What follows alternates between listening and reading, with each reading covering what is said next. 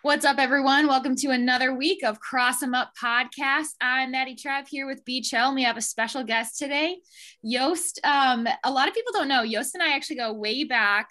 We met our senior year of high school. Joost grew up in the town just over from me, and we ran against each other in track meets. Well, not against each other, actually. Balawadger. Yeah. Oh, that's true. Yeah, there was a Yeah. co-ed relay. Were our relays against each other? The 2 mile one, if you ran that, yeah, it never went well for us. I don't know how it went for y'all, but that would be it. That's funny. I'm pretty sure my senior year, we definitely were like top 2 or 3 for the 2 mile relay. So for people that don't know, there's like a special meet that Milford would always put on, this high school in Michigan. And it's the co-ed relays. So there'd be 2 girls and 2 guys for each relay, and they did a 4x2 mile.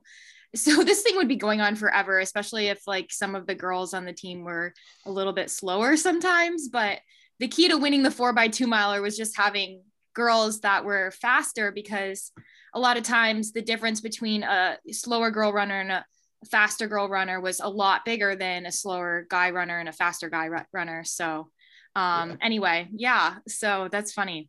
Yeah, I hope there wasn't a second heat for that. Oh no, there wasn't. But it took a long time when on the schedule the official meet didn't start till after that was done. So Yeah. they blocked off a whole section for it. Right. Yeah, those were the days. Joost is also a great distance runner and steepler. I guess steeple is distance running, but that athleticism also carries on to the courts. Joost, I heard you guys had quite the game today. You guys want to talk a little bit about that? Yeah, sure. We had a nice little off day, and it happened to be pretty nice, like 60s and sunny with like no wind here in Ann Arbor. So as a person who grew up playing basketball and always kind of wants to shoot around, just shot a few messages around, and we got a game running. Unfortunately, the passion to play and the skill to play is a bit different right now. So definitely was caught lacking on the court, but we'll get there. Building blocks, step by step. We'll get the shot back. We'll clean up the sloppiness.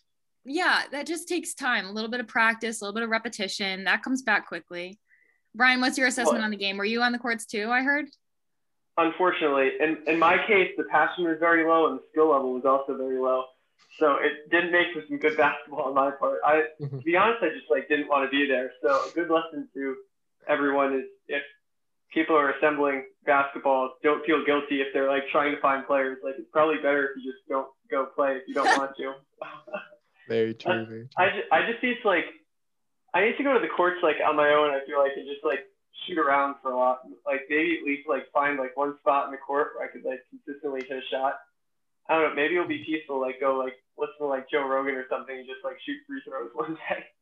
I don't know. But I need to work on the fundamentals. It's the people we played with, they took it somewhat seriously, competitive. And I feel if you're not good at basketball and you're playing with people who take it seriously and competitive, it just doesn't become fun. I mean, it would be if you went for a run with other people and they started hammering and you were in really bad shape, it just wouldn't be fun for you. You'd be just getting dropped. So that was kind of me out on the courts today. Ryan, I think I need a little more confidence from you. Well, and the other problem was I was on the bike for 100 miles yesterday, and then the rest of the day was a little bit of a whirlwind after that too. So I was kind of exhausted going into it.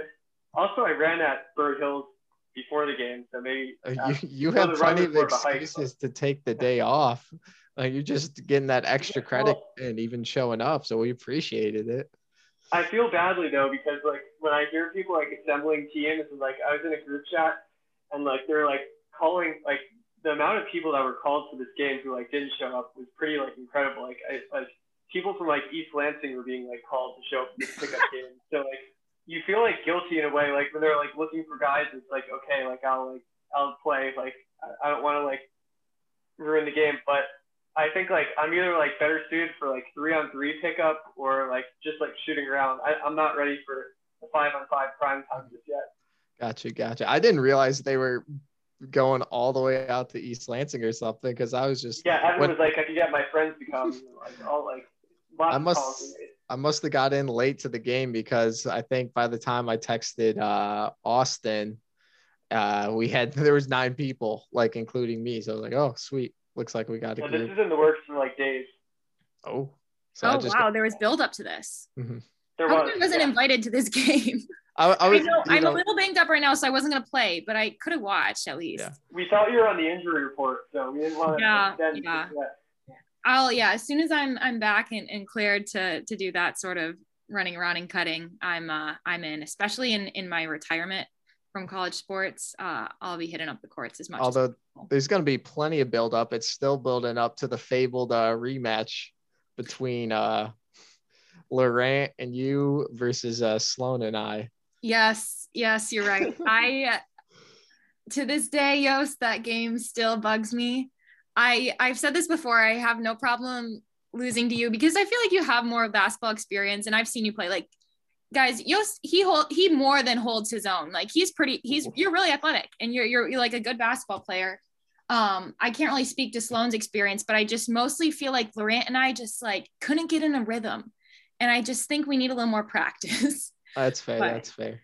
Although I definitely did not feel like super athletic today, playing with all the Mason, who's a decathlete, he was there, and then basically the mid D guys. So when you're a guy who specializes in the longer distance, you don't feel as fast or as sharp on the court compared to them. So you're pretty good though. You were definitely one of the better players in the court. Yeah, I think that's just because I try and slow the game down. And in my older age, I don't go for the fast break as much. I try and set it up, space the court out, get some assists. It's okay. That's by the last game, like me and Evan were like on opposite teams, and we just looked at each other and we were like, let's just walk from corner to corner every possession. I'm like a lazy like Carmelo Anthony who can't shoot. That's like my style of play. Hey, but if you have the swagger, that's all that matters. Swagger of Carmelo Anthony, yeah, doing just fine. All I need to do is learn how to like shoot a 3, and then I'm set. I can just like walk up and down the court, like maybe even just stay on the offensive end. Yeah, that's just practice. I mean, you just gotta make time for it. If you have time to go for a 100-mile bike ride, I think you have time to shoot a couple threes, Brian. Yeah. How was that, by the way? Take us through it a little bit. Yeah, well, you and Aurora helped get me through the first 25 minutes of that, and then I went to Hell, Michigan, so literally went to hell and back, and then went to Stockbridge, a bunch of like small like Michigan towns like up around like north of Chelsea. So I saw some like really nice new roads. Like the scenery was great, and getting the bike fitness up. I think like at first I was like, I want to race for cycling, but now I'm like kind of getting competitive and like doing like Strava segments and stuff. And it's like, I kind of want to like race with biking. So maybe I'll get like fit in the bike and then head out to Colorado and try and enter a race and get like absolutely destroyed by like the real cyclists out there. But I'm getting kind of like the competitive itch with it. So we'll see where that goes. Honestly, you should. I mean, obviously you're really fit on the bike. Got to go after those, get every Strava segment possible. You're getting fit though, like you're improving too. Like this is like your second week on the bike, and on Friday, like we rode and I almost got like this one segment you would have gotten like the QOM, like the women's like equivalent of like a KOM on Strava. But then like right at the end, like there was like road work, so like we had to like stop, but still like our like time on that segment was still fast. Like so the Ann Arbor cycling community's got to watch out for you, I think, in the coming weeks. Yeah, we'll see. I do want to get a segment just for bragging rights, but I'm very new to Strava. I literally just got it for try to get like these cycling segments because I'm just a really competitive person. But I have to say that when it comes to Strava, Joost, I think you have the most Strava clout. Your captions are hilarious. Oh, thank you. Thank you. Walk us through your thought process when you put a caption on a run, or also, are you public? Like, can people on this podcast, if they're not already, do themselves a favor and follow you? Yeah, I'm public. Everybody can see what I'm doing. They can see all the 8-minute pace shakeouts and all of the like hill workouts I get waxed on and all that stuff. So yeah. But I mean, the tried and true method for me is quite silly. My go-to is just wherever we're running or whatever workout we're doing sort of thing. I just flip the order of the words and then boom, that's the title right there. So like this Saturday we did a fart lick. So I just did lick of farts. And it's like, haha, funny, whatever. I mean, it's just like dumb wordplay, stuff like that is just kind of where I like, that's my go-to, I would say. You know, it's just simple, mindless, and I get a chuckle out of it. And it's just nice that other people do too. Yeah, for sure. I always like your descriptions too. So not only are you clever with the captions, but your descriptions are always kind of funny. So anyway, yeah, I'm like getting more and more into this form of social media because there's not a lot of, I mean, you can't really be fake on it. It's just really real. And it's fun to see, you know, what my friends are up to. And I think it'll be fun after college too, just seeing how people are staying active. So yeah, and I completely cycling Strava is a cutthroat world. You got to get ready for it. Really? Because like running Strava, it's like no one really cares about segments as much because it's like running, you have races all the time. So it's like no one cares if you get some random segment. It's about like how fast you run in a race. But like with like cycling, there's not a lot of races and stuff. So people like get really competitive with the segment. And that, like when I'm like at home, like I've got like rivals and like people will be gunning for your segments every day. So you got to get ready for that. Once you get the segments, you're going to get a target on your back. You get hunted. Wow. Or you'll have someone just driving by in a car, just take it or something like that. That's one of my bigger pet peeves on Strava is like I've had a segment taken from me and the person titles their run gravel bike ride. So it's like they were on the bike or they're just all of a sudden, like usually for me, it's a lot of bikes. I haven't had cars too often. I've had one of those. But yeah, it's like, you went 10 miles at 4:10 pace. Like, interesting. Very interesting. That's so frustrating. But I do appreciate, I'm going to touch on what you said. Like, Maddie, it just, you kind of have to be honest the whole time while you're on there. It's like especially if you're public, like everybody's seeing what you're doing. So I think like that's kind of comes into my caption things too. Like I put my little like dumb, witty, like twist of trying to be funny on it, but it is like it's reflecting how I felt that day or like how I thought it went. So yeah, it's cool. It's kind of like I don't know, like a little bit of like a running journal in a way to like kind of look back on and document the great days and the not so great days, and that's it's kind of cool to have. So I like looking at people's elapsed time, so you could see like the amount of time like they ran. Like let's say they did like a 40-minute run or something, and then the elapsed time could show that it was like a 55-minute run. So it's a good way to like catch the frauds who are like taking too many breaks during their run. And like I like see like people and I'm like, there's no way they actually did this. Then I go and look at their elapsed time and it's like 30 minutes or something like that. And I'm like, did you like sit in the park bench the whole time? Like that's so funny. I will have you know, I am an avid supporter of recovery days. Like, I mean, don't stop like every time, but I mean, if you get stopped at a light, it's like, hey, it's a recovery day. No need to rush through that sort of thing. Well, the recovery day is one thing, but if you do like a hard long run or something and like you run like really fast pace and like brag about it, and then you go check their elapsed time and it's like 30 minutes more, and it's like. I completely agree. Yeah. I'm all about the taking like recovery days. I have like my like recovery rides too, or I'm on the bike where I like. Yeah, with me, you're probably like, this is too slow. No, like we don't take many breaks for the amount of time like we're out there on the bike. Like you gotta give you credit for that. There are like a lot of people who take like way longer breaks. Like, we keep it serious. Like we're business like out there. Yeah, business only, just like this podcast. Yeah. As I'm wearing my duck shirt, from Earl, business only. Oh, love Earl. Shout out to Earl. No, you look pretty official, Joost. You got the headset on, the microphone, sound quality good. Like you're ready to go for this podcast. Oh yeah. Hopping on 2 minutes early, just sneaking in. Yep. Right on time. Yeah. So now we got to get into the meat of the stuff, guys. March Madness. okay, I'm not going to lie, my bracket has suffered, but I would be lying if I said that I'm okay that Illinois lost, as did Ohio State. And I'd rather have that than my bracket be doing better. How are your guys' brackets? They've seen better days, the better days being like the hour before the tournament started when I submitted it. So, yeah, I guess like I am frantically checking. I think the West Virginia game might be done now. So that's been keeping me nervous. Yeah, let's check that right now. Oh, that is unfortunate. There is 4 seconds left and Syracuse is up 2. Oh my So God. that's probably another Final Four team for me gone. Well, sometime, I guess. We don't know. I wish we could pull this up live and have commentary during the game. Yeah. So that was a Final Four team for you? Yeah, I went Big 12 heavy, and I'm probably going to pay. Well, I'm already paying the price because I had Texas, I had West Virginia, and then I had Baylor. And then my non-Big 12 was Gonzaga.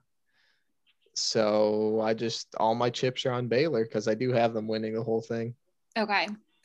My Final Four is still live. Bracket's not doing great, but it's promising that those teams are in. I have Iowa, Michigan, Baylor, and Houston. Mm-hmm. Brian, what was your Final Four? So I have 2 brackets, and my main bracket is doing like really bad. I had Baylor winning that. I had Texas in the Final Four, and they got knocked out.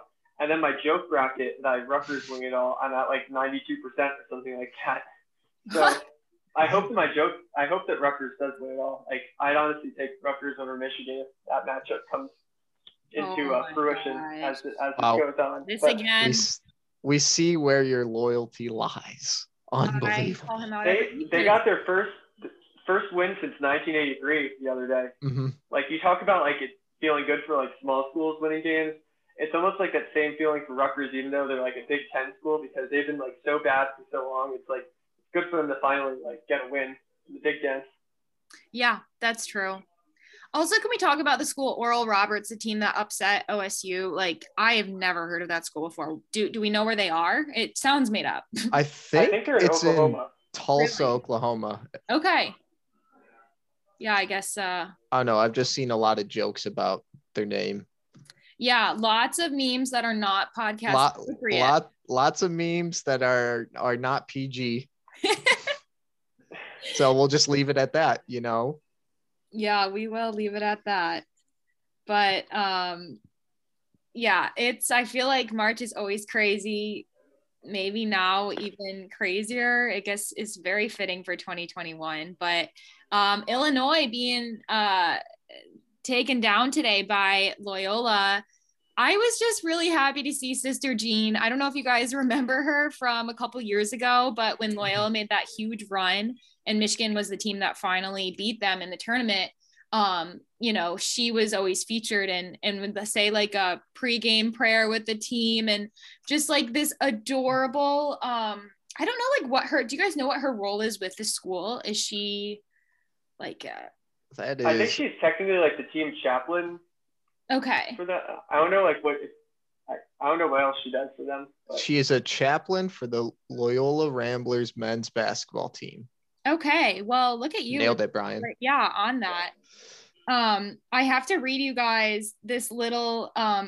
It's an excerpt from the prayer for their game today that she said, and it's just like makes me love her so much.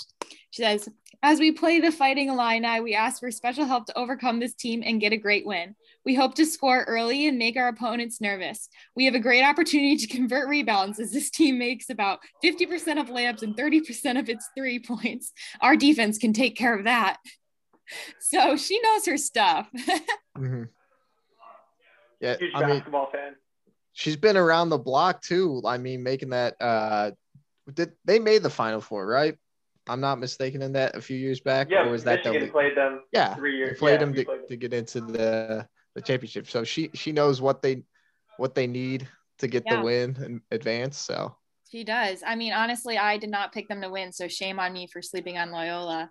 But it's hard because it was 2 years ago since the last tournament. I don't know. I just feel like in general, all these teams, like we don't really know, like their teams have changed so much. It was like 2 years and like, you know, new players have come in, all the players have left. So you can look at how teams have done in tournament history in recent years, but it actually like isn't even that recent. So maybe And that's why well, Loyola Chicago, their center was around the last time they were in the Final Four, and like he's kind of like he was like a meme on Twitter because he looks like some guy from a movie. And like all like the Barstool like people are like going crazy over him, like they love him. This guy, like, but apparently he's like a really like underrated center. Like I think he got like 19 points, 12 rebounds, and like 5 assists. Like so he like did well against one of the best big men in the country. So maybe Loyola Chicago is gonna make another big run. Maybe they're more legit than we thought. yeah, maybe. he put up like 19, 12, and 5. Oof. Ooh. Do you know what movie character? Because I saw on like Twitter they did like a side by side. Like he has like the mustache, like some guy who's like looks like in like sheriff's like uniform or something. I don't know. I have no idea either. Yeah, you know his Barstool name, Big Brian? Cat loves him, so he must be a meme. He also might just like him because he's a big fellow like Big Cat. and he's good at the basketball. Yeah.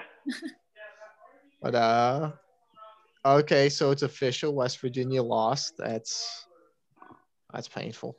But so we were talking about earlier, like how to pick teams and stuff. Like it's hard to base it on what teams did even this year because it was conference only. So maybe some of the seeding might have been a little skewed one way or another, or you didn't really get a look because a great look at how teams fared outside of their conference because they're just, I feel like there wasn't too much crossover. I mean, this is just off the rip from me, could be wrong, but I don't know. So what did y'all look at other than like record, that sort of stuff, to decide who's advancing and who's going home? Yeah, that's I like actually to a look at, really good point. you go. Okay. Yeah, I would say it is hard because we haven't had as much out of conference play as normal in a season. And like you said, just things are weird, especially with like all the COVID things that teams have dealt with. When I'm going through and doing my bracket and I like don't follow this strategy because clearly it hasn't been working for me. But I always kind of like look at the seed. I'll like look up if it's like close seeds, I'll look up their records, or a lot of times if they won their conference, like are they trending and kind of getting a rhythm going? Because I do think basketball being a game of streaks, that, you know, teams that are entering the tournament with a couple wins and have that confidence, like they can ride that. So I always look at, you know, more recent games versus earlier games. Teams are kind of getting things together in a season. Also, if players are injured, obviously Livers being injured for Michigan was definitely a blow for us. That didn't change. I still put Michigan to win it all because go blue. But that kind of thing. And then the problem I always have is I know that there are always some upsets in the first round. And I always am trying to, you know, maybe like put an upset or two. And so I kind of like go off my gut for that one, be like, oh, maybe like this team seems like they're doing okay. Like they have a chance at having an upset. And I never pick the right one. Yeah. Brian, what about you? What's your strategy? I like to look at like, I think a big thing is looking at like coaches who've like made runs in the tournament before. So, like Syracuse, I should have honestly picked them because Boeheim has like gotten Syracuse teams that don't come in with a high seed to make a run in the past. So I think I overlooked that one. And that's also why I picked Texas going far, because their coach coached VCU on a run back before he was hired by Texas. So I think like having a good coach plays a big role when it comes down to like elimination games, because they've done it before. They're usually really good at like finding the other team's weakness and like helping their team survive and like, advance from one game. They know what it takes to get the guys ready so that they won't overlook the game. So I think like program success / like head coaching is really important to look at. And then I like picked Colgate to be my big upset, and like they got out to a fast start, and they were like up big on Arkansas, and then Arkansas just like outlasted them. But I'll look at like for the small schools in it, I'll look at like 3-point shooting percentage, and Colgate was a really good 3-point shooting team. So that's why I had them. And they actually got off really like to a hot start by like 3-point shooting, and then it failed. But I'll look at like stuff like that, like program history, and then I'll just like for the upsets to look at like stats, like see what they're good at. Because I think like if you're a small school, you got to win by being able to shoot the 3-ball well. Because usually you don't have a good big man down low, or you don't have enough big men. Like your center gets in foul trouble, and then you can't pull another 6'10" guy off the bench because you don't have another 6'10" guy. So that you got to like stay hot shooting if you're a small school in the tournament trying to make a run. Yeah, especially. And Colgate had talking about like great like field goal 3-point percentage. Like they had number 13 Jack Ferguson, which side note, great number 13, best number in the game. But yeah, I mean, one of their guys who helped them start on that quick run. I mean, he's a 50% field goal shooter, like over 50-51 from 3-point and 90% from the free throw line. So it's like when you see a few players like that, or like obviously not everybody's going to be 50-50-90, but those higher percentages, you think, I mean, they can get hot. They can do something special.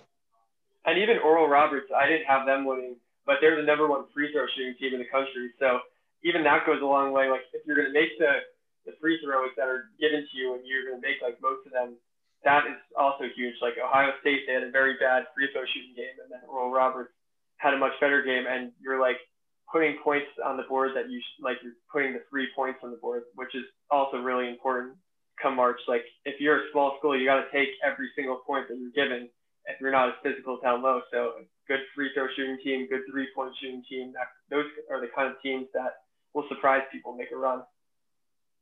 That's a good point. Joost, what was your strategy this year when you were filling out your bracket?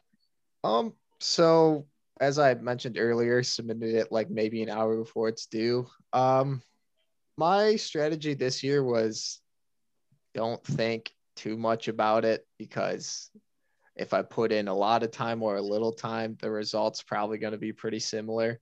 Yeah. But so for a lot of the top seeds, like for Baylor example, who I have winning all the way, it's like I saw them play like once or twice. I watched a few games. I was like, I think they're a very good team. So I was like, yeah, I feel good about them. Sure, go all the way. And then really once I got to like the 7, 10, 8, 9 matchups, I'd look at teams a bit closer. And then obviously going later into picking like the Sweet 16, who wins that, Elite 8, who wins that, I'd look at stuff specifically for me, as we touched on, free throw percentage, because it's 3 points. And then I like looking at points allowed, and then like their rebounds per game as well. I think like if you have a high number of rebounds, that either means you're getting more second chance opportunities, or you're limiting the opportunities the other team gets by controlling the ball.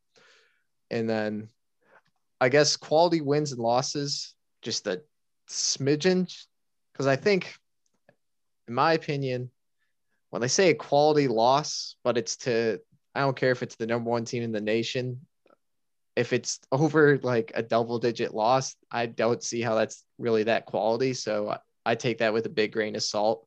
Quality wins I'll consider, but losses not as much. Interesting. Yeah, I haven't really thought about that.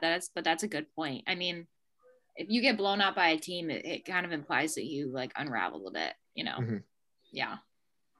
So how many brackets do you guys make? Because I only made 2. Like I kind of had the same idea. Like I don't want to spend too much time in the bracket when so much is up to chance. Like it's not like fantasy football where more like knowledge of the game comes into play, even though that is up to chance too, to a certain extent. But that's like something where it's way more worth it to like do your research and be all in and invested and know everything about every team. Whereas this is like, anything can happen in a single elimination game. Mm-hmm. A lot of it is up to chance. This is the first year I only did one bracket. I think the most I've done is 3 in a year. I don't know. I don't want to be the guy that be like, I picked those 3 upsets. I mean, they're in like 3 of my 17 different brackets I filled out this year. It's like, well, you got it right, but I mean, did you, in a sense? Like, that's how it almost feels. So yeah, this year I just wanted to be like, you know what? I'm confident, shaky confidence in my one bracket. We'll just use it for anything I join. Yeah, I was the same. I just filled out the one for our team competition for both the men's and women's tournament. We have a new leader for the men's tournament. Ginobili was leading. And for those of you guys that don't remember, he was on our podcast earlier, but now it's Catherine House, a definitive first place. Then we have Ginobili, Aaron Connor, Cole, who was also on the podcast, Kate, Heath, and all these people are tied besides Catherine, who is first, Ronald, which I think it must be Roland. It says Rolo underneath. And then it's the ESPN 0319 blah, blah, blah. And I don't know who that is. They just didn't change their name. So that is for the men. For the women, which obviously the women's tournament started today, so not as many games have played, but Lauren is in first, another ESPN code name bracket.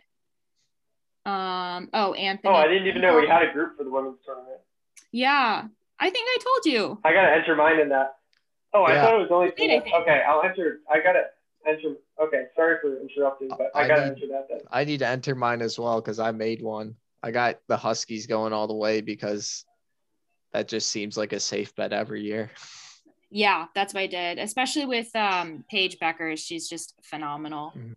Their star freshman. Oh, we got Meg and Jack all tied for 4th with Aaron Connor, Catherine House, Shiggy, Cole, and Claire McNamara. So a bunch of people are tied for 4th for that one. Also, we have, honestly, Brian, we're and Joost, the 3 of us are kind of lacking the representation in the leaderboard here for this bracket challenge, but we do have some of our previous guests doing relatively well. So we will see. You know, my points, I'm ahead of you by 20 points right now.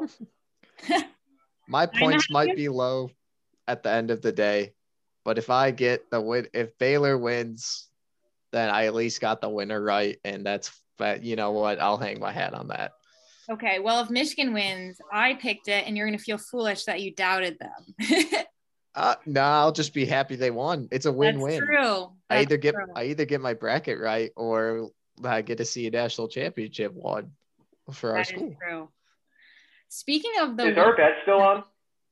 Is what? Is our bet still on? Oh, there's a bet? When I beat you, you will be buying me a 6-pack. Yes, it's still on. Oh. Okay, because I am 20 points ahead of you right now, and I need Baylor to win. So. Yeah, but I also have all my Final Four teams, so I'm not worried, Brian. Don't worry. TBD on that.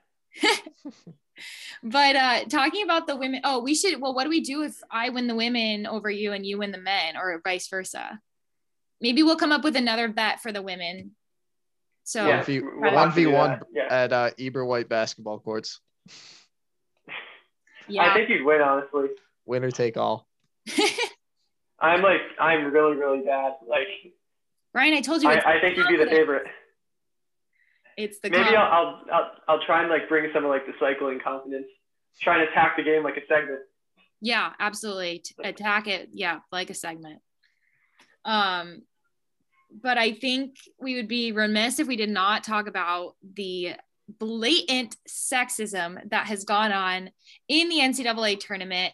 I'm sure that you guys have seen this. It's been all over social media. If you haven't, also stop living under a rock, but look it up. The NCAA makes this, weight room for these players during the tournament. Obviously you need to lift when you're there for weeks, right?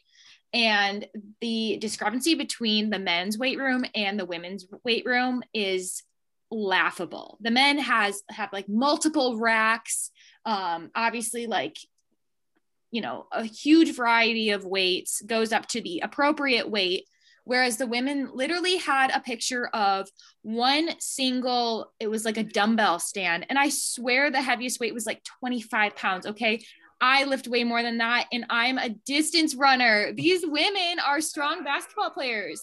Also, literally one like single thing, it probably had a total of like, I don't know, 10 dumbbells, if that, for the entire NCAA like women like tournament challenge for women. Are you serious? Like there was that, and then also the food. So they showed pictures on social media of like the men having like a whole buffet for dinner, and then the women would just get like gross, like it looked like meatloaf. I don't know if it was actually, it looks like a brick with like gravy on it. It was disgusting. It's and one like, of those air quote like foods. Like, yes. yeah, it's meatloaf or whatever. Right. It's like just complete.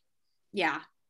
And they got called out for it. And apparently they did change the women's weight room because basically they had no choice but to, or else people were going to continue to throw a fit as they should. Yeah. Yeah. What I saw on social though, is it was a lot of, well, a few outside companies. I think Dick's Sporting Goods and Orange Theory were like, we will send stuff out there for you guys to like, or for you gals to have like the proper equipment. So it might like, I guess the NCAA like gets a little coverage like, oh, we're doing good now, but it might not really have been like their actions to solve it. Interesting. I just from my understanding, it's illegal. Like under Title IX, that they were like different. I felt like that. Gotta be. Yeah. So I was actually trying to like read into like, because the way it seems like it was set up is there has to have been like some sort of loophole or something they try to jump through, because they're like, oh, we can skim costs here or something like that. But I mean, like this one thing I found, it's like, I mean, obviously equal treatment of athletes, and it says it requires that they receive equal like treatment in areas like locker rooms, practice game facilities, like publicity, that sort of stuff. And I would say like a weight room is a practice facility, like that. It should be the same for both. Like that's just a real drop of the ball there. And how many people had to drop the ball? Like it wasn't just one person. It's had to be multiple people that like went through their head like, oh yeah, this is acceptable. Like, are you serious? Yeah, I think it's a lot of people that aren't putting like, now this is just my opinion, but the NCAA, I feel like should be set up for the student athlete's best interests and providing what's best for them. And it seems like this decision was made clearly not in that interest. And it's like, well, where can we kind of like make the most money while like cutting costs? Yeah. And it's like, and the thing is, it's not even like, this is a whole nother issue, but it's not like we're cutting costs for both so that the athletes can then receive some of the benefits. Like, right. It's just like, we're cutting costs so we can make money. Oh, absolutely. Also, I heard somewhere, and I didn't do really any fact checking on this, but I mean, it seemed like, I think it was retweeted by ESPN or something, but they had said it wasn't a lack of funding for the difference between the two weight rooms. They claimed they didn't have enough space for the women's side. And it's like, and then one of the players showed like a video that went viral, and it like literally shows all of the space behind the weight room. So it's like, yeah, you just lied. You just actually just didn't create equal weight room economy. Yeah, then they start backpedaling, and then they start lying. I will say like that, like the original weight room with like the yoga mats and like 25-pound dumbbell would probably be like a perfect weight room for someone like myself who isn't able to lift much and only does a little core and like calls that a lift. But yeah, it's like that's when it gets really bad. Is then if you mess up, at least like say we messed up, but then they start lying and saying we don't have enough space, or like it's like in the age of social media, you just can't lie anymore like that, because everyone has their phones out and everyone has their cameras. Next thing you know, like the video is going to go viral on Twitter. So it's a really bad look that they did that. the thing that bugs me is not only, as you said, Joost, is the NCAA claim that they're for the best interest of the student athletes, which clearly they're not, but also in terms of equality in men's and women's sports, you know, being an organization that provides both, you know, resources and supposedly opportunities for men and women in sport, I think they have the opportunity to kind of level the playing field by, you know, creating more publicity for women's sports and showing that as a society, we should view them as equal by providing equal equipment and again, like coverage and stuff like that. Like they have the ability to kind of drive change starting at the collegiate level to hopefully, you know, create more interest in these women or these female players that will go on to be pro. And then hopefully the pro leagues, you know, start getting more momentum and publicity. And as a society, we begin to value women's sports more. So the NCAA has this opportunity and instead they just completely go the other way with it. And that's honestly what pisses me off, is that they have a platform to do something really good. And instead it's just, we're going the opposite way. And that's super frustrating. And the problem too is the media sites. Like if you go on ESPN, it's going to be the men's tournament that's going to be shown like first. And that's like a lot of what you're going to see. And I think if it's going to change, like the media sites are going to have to help change. It can't just be the NCAA, even though that would be a great starting point for them to like get the ball rolling. But all like these sports outlets are going to need to start like equalizing their front page for like showing women's sports too, because there are like really impressive women's highlights out there that could easily be shown on the front page of an ESPN or be put on like all these Instagram pages, but often they're just overlooked. And I think like that would go such a long way to getting more excited, because like we were watching the game today and it's women's basketball is really, really quality basketball, especially like if you want to learn the game and you're a young player, it's probably better to watch women's basketball than men's basketball. They're cutting, their offenses are smooth, like it's good fundamentals. And I think that definitely deserves more coverage. Absolutely. Yeah, that's a good point. And even honestly, like an example of like, I always obviously talk about the men's team, but you know, I haven't talked about the women's team as much.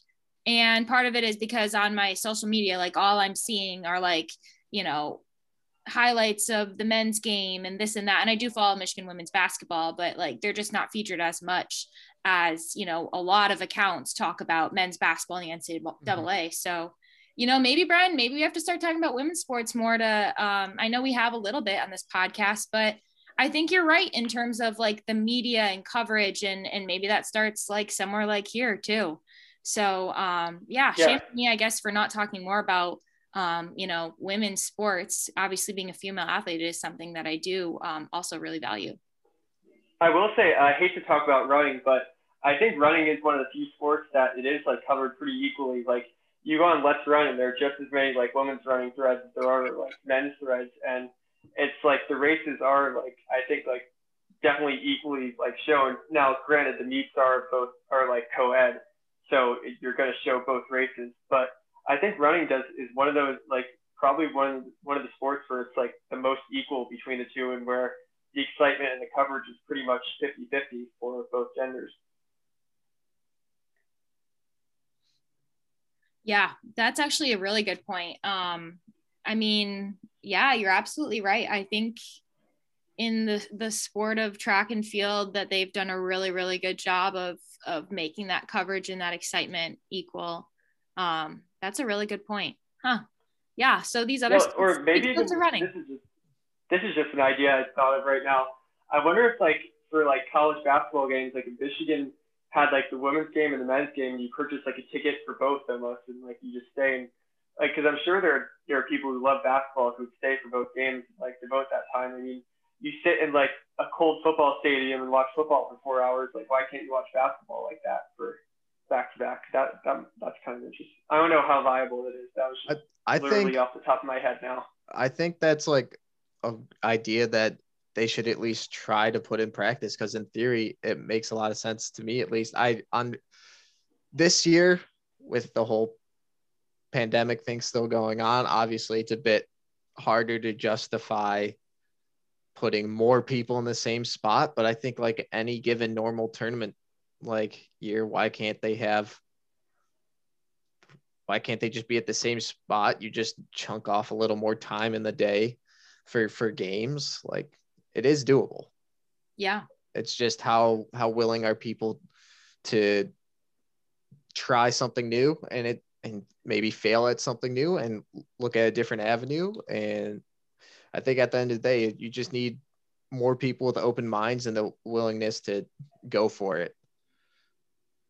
Yeah, I agree. I think, as you mentioned, Brian, women's basketball is super exciting and fun to watch. And it is like a little more fundamental almost than the men's game in terms of their style of play. And I do think that if people were kind of almost, I'm not going to say forced to watch it, but it made it more convenient to watch women's basketball, and it started to become more of an event, that would be like a really good way to suck people in.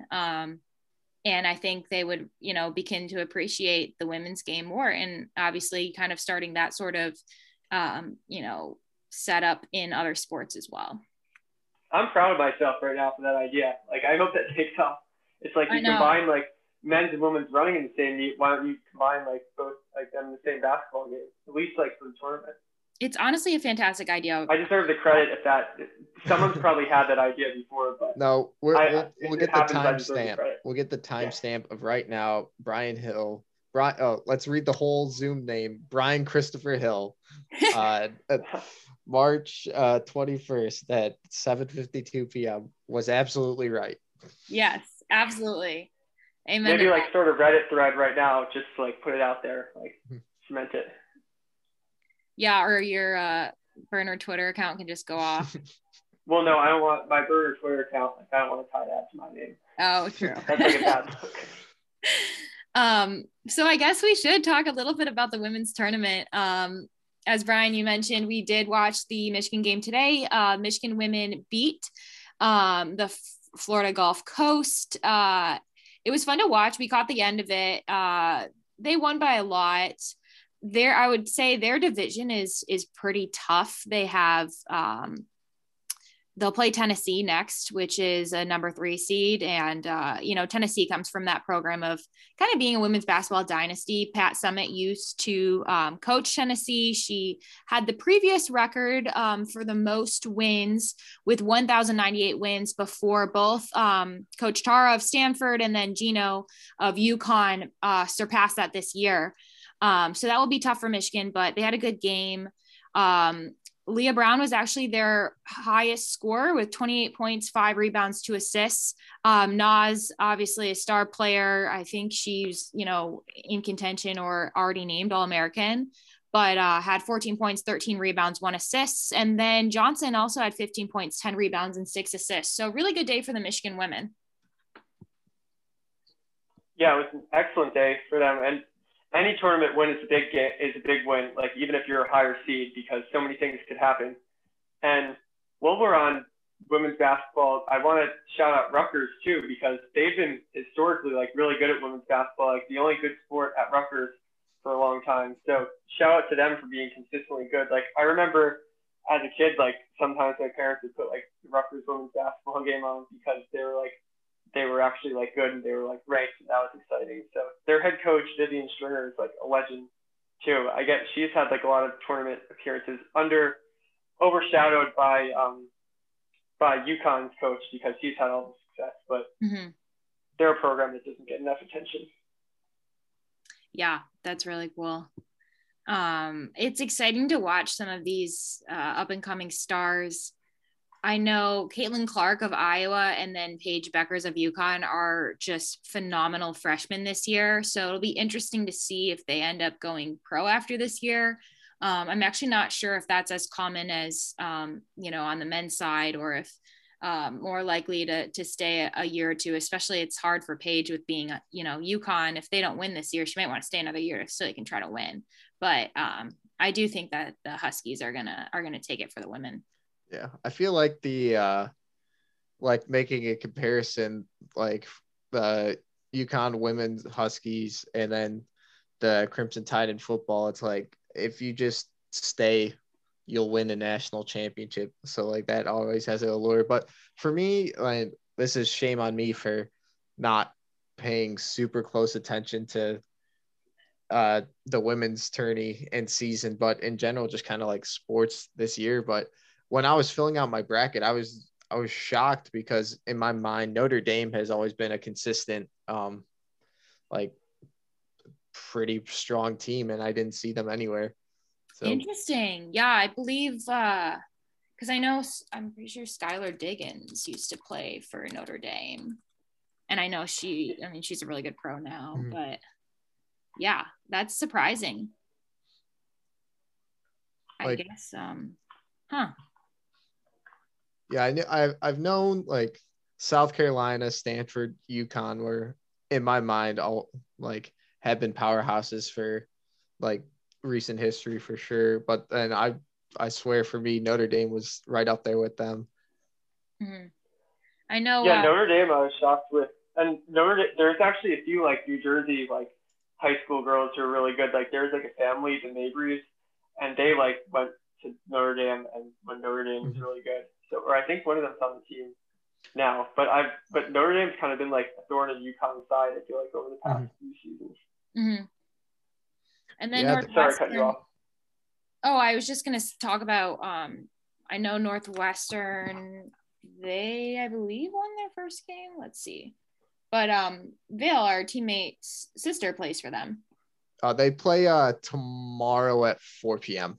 against Central Florida. Okay, yeah. So we'll have a soft spot for Northwestern to make a little run. Yeah, for sure. That'd be sick. But yeah, so Notre Dame was one of the first four out. They were, I guess, third out of the four. So like, if I'm trying to read what this says here, but it sounds like if a team had an issue with like COVID in that first like play in something, there was a possibility that those four like that were first out could jump in. But gotcha. Yeah, that is like an interesting new rule that they have this year. And it's crazy just how it completely shut down. I'm jumping back to the men's tournament, but the Oregon VCU game just wasn't even played. They just called it because of COVID protocols. Yeah, apparently VCU, their cases showed up after that like Wednesday deadline, so they couldn't put the replacement team. But I was thinking like, how do you like fill a replacement team with the seeding like being equal? Because I could see like the replacement team like being like better, like or being like worse than VCU, and all of a sudden like you're getting an easier matchup by like that replacement team coming in. So at first I was like, well, that's kind of like unfair if they just get to advance. But then now I'm also thinking it's like I don't really think you could throw in a replacement team. It's not really going to be as equal. I think it's more like it's bad for VCU because like just to get literally defeated by the coronavirus in March is not a good thing. Yeah, gotta feel for those guys. Bad. I do feel really bad for them. Do you think if now this is probably just completely on me for not reading into how it would be handled, but I imagine if the national championship had an issue, they would probably delay it instead of just naming a winner. Yeah, I'd hope so. Yeah, I'd hope they delay it. Interesting take, huh? I would think like they'd want the revenue too from like people watching that game. I wouldn't like. I think they'd try and like hold like an actual game for that. Right. And we know they're definitely about the money if they're trying to like give people I mean that's like it was just that was a quarantine stuck in your room sort of weight room. That was an at home sort of setup they gave. I think my grandma literally can lift more during her aerobics class. Yeah, that was. I'm saying that would be a perfect weight room for me. Like if they want to send the old weight room my way, like since they don't need it anymore, I'd gladly take it. Another thing is, so Livers had the not NCAA property shirt on, where like I love that he was wearing that for selfish reasons because I want like them to bring back NCAA football, like the video game. I think like that game's a ton of fun. But I do think that the players should get to profit from endorsements somehow. Like you're bringing so much money in for the school, and I know like they're on scholarships and stuff like that, but you should be able to like profit there should be some way where you could get compensated. Like if you're that big of a name, I feel like it gets to a point where it's unequal, where you're almost making the school like more money than you're necessarily getting on a scholarship that way. So I like how they like wore that shirt and made the big statement on TV, because it is true to a certain extent that they are like NCAA property, and there's all these crazy rules and restrictions on what they could do when they really should be compensated for coming. And that's why you're starting to see, like, I think there's some provision where you could go play in the G League before entering the NBA draft, and or either play overseas. And you're starting to see that more with some of the top prospects, that they're going overseas to play because they want to get paid immediately. Like, you don't want to get hurt playing in college and you lose the money. You want, if you're good enough, just start the professional career. And I think the NCAA would save themselves a lot of money by allowing players to take endorsements, because then they're not going to lose those star players to overseas or lose them to the G League, or have the NBA eventually just let players go out of high school. It would give more of an incentive to keep the stars playing in March and keep them, even if they're only playing for college for 1 year. It's great for the sport of college basketball to have these dynamic, like, NBA type talents playing a season of college basketball rather than just like going pro. Yeah. And I think what hopefully will make them change is just the rise of competition, or like just other opportunities, like for these very young, promising kids. It's like, do I risk blowing out my knee or having a freak injury without getting compensated before? Or do I go overseas for a year, make some money, and then, like, say that happens, it's like I at least have a little bit to fall back onto or something like that. And I think just talking about this reminded me of, I can't remember when this was announced. I think it was this month, but overtime, which I believe I can't recall what exactly they work on, but they do a lot with I believe basketball and high school basketball videos. They announced like a league that will be for 16 to 18-year-olds that pays kids $100,000 a year. Oh my God. And like, if they end up not going pro or choosing to go to college, it just turns into a scholarship. So it's like options like these, I think, will hopefully attract good talent. So one, they have a great opportunity and what is the best path for them. But two, it gets the people who are pretty close-minded into how things should be run in the NCAA to maybe through a panic or whatever, just have to reevaluate how things are being done. Yeah, it's going to really just force them to have to change. Mm-hmm. So very interesting.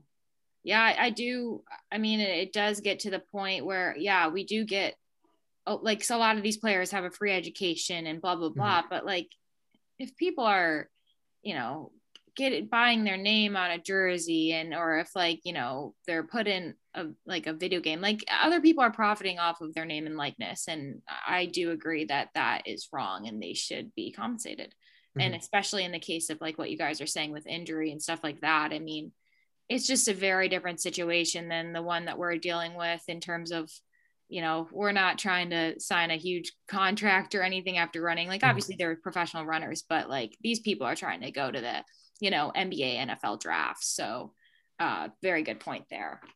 Guys, the time has been clicking away. We're going to have to wrap it up.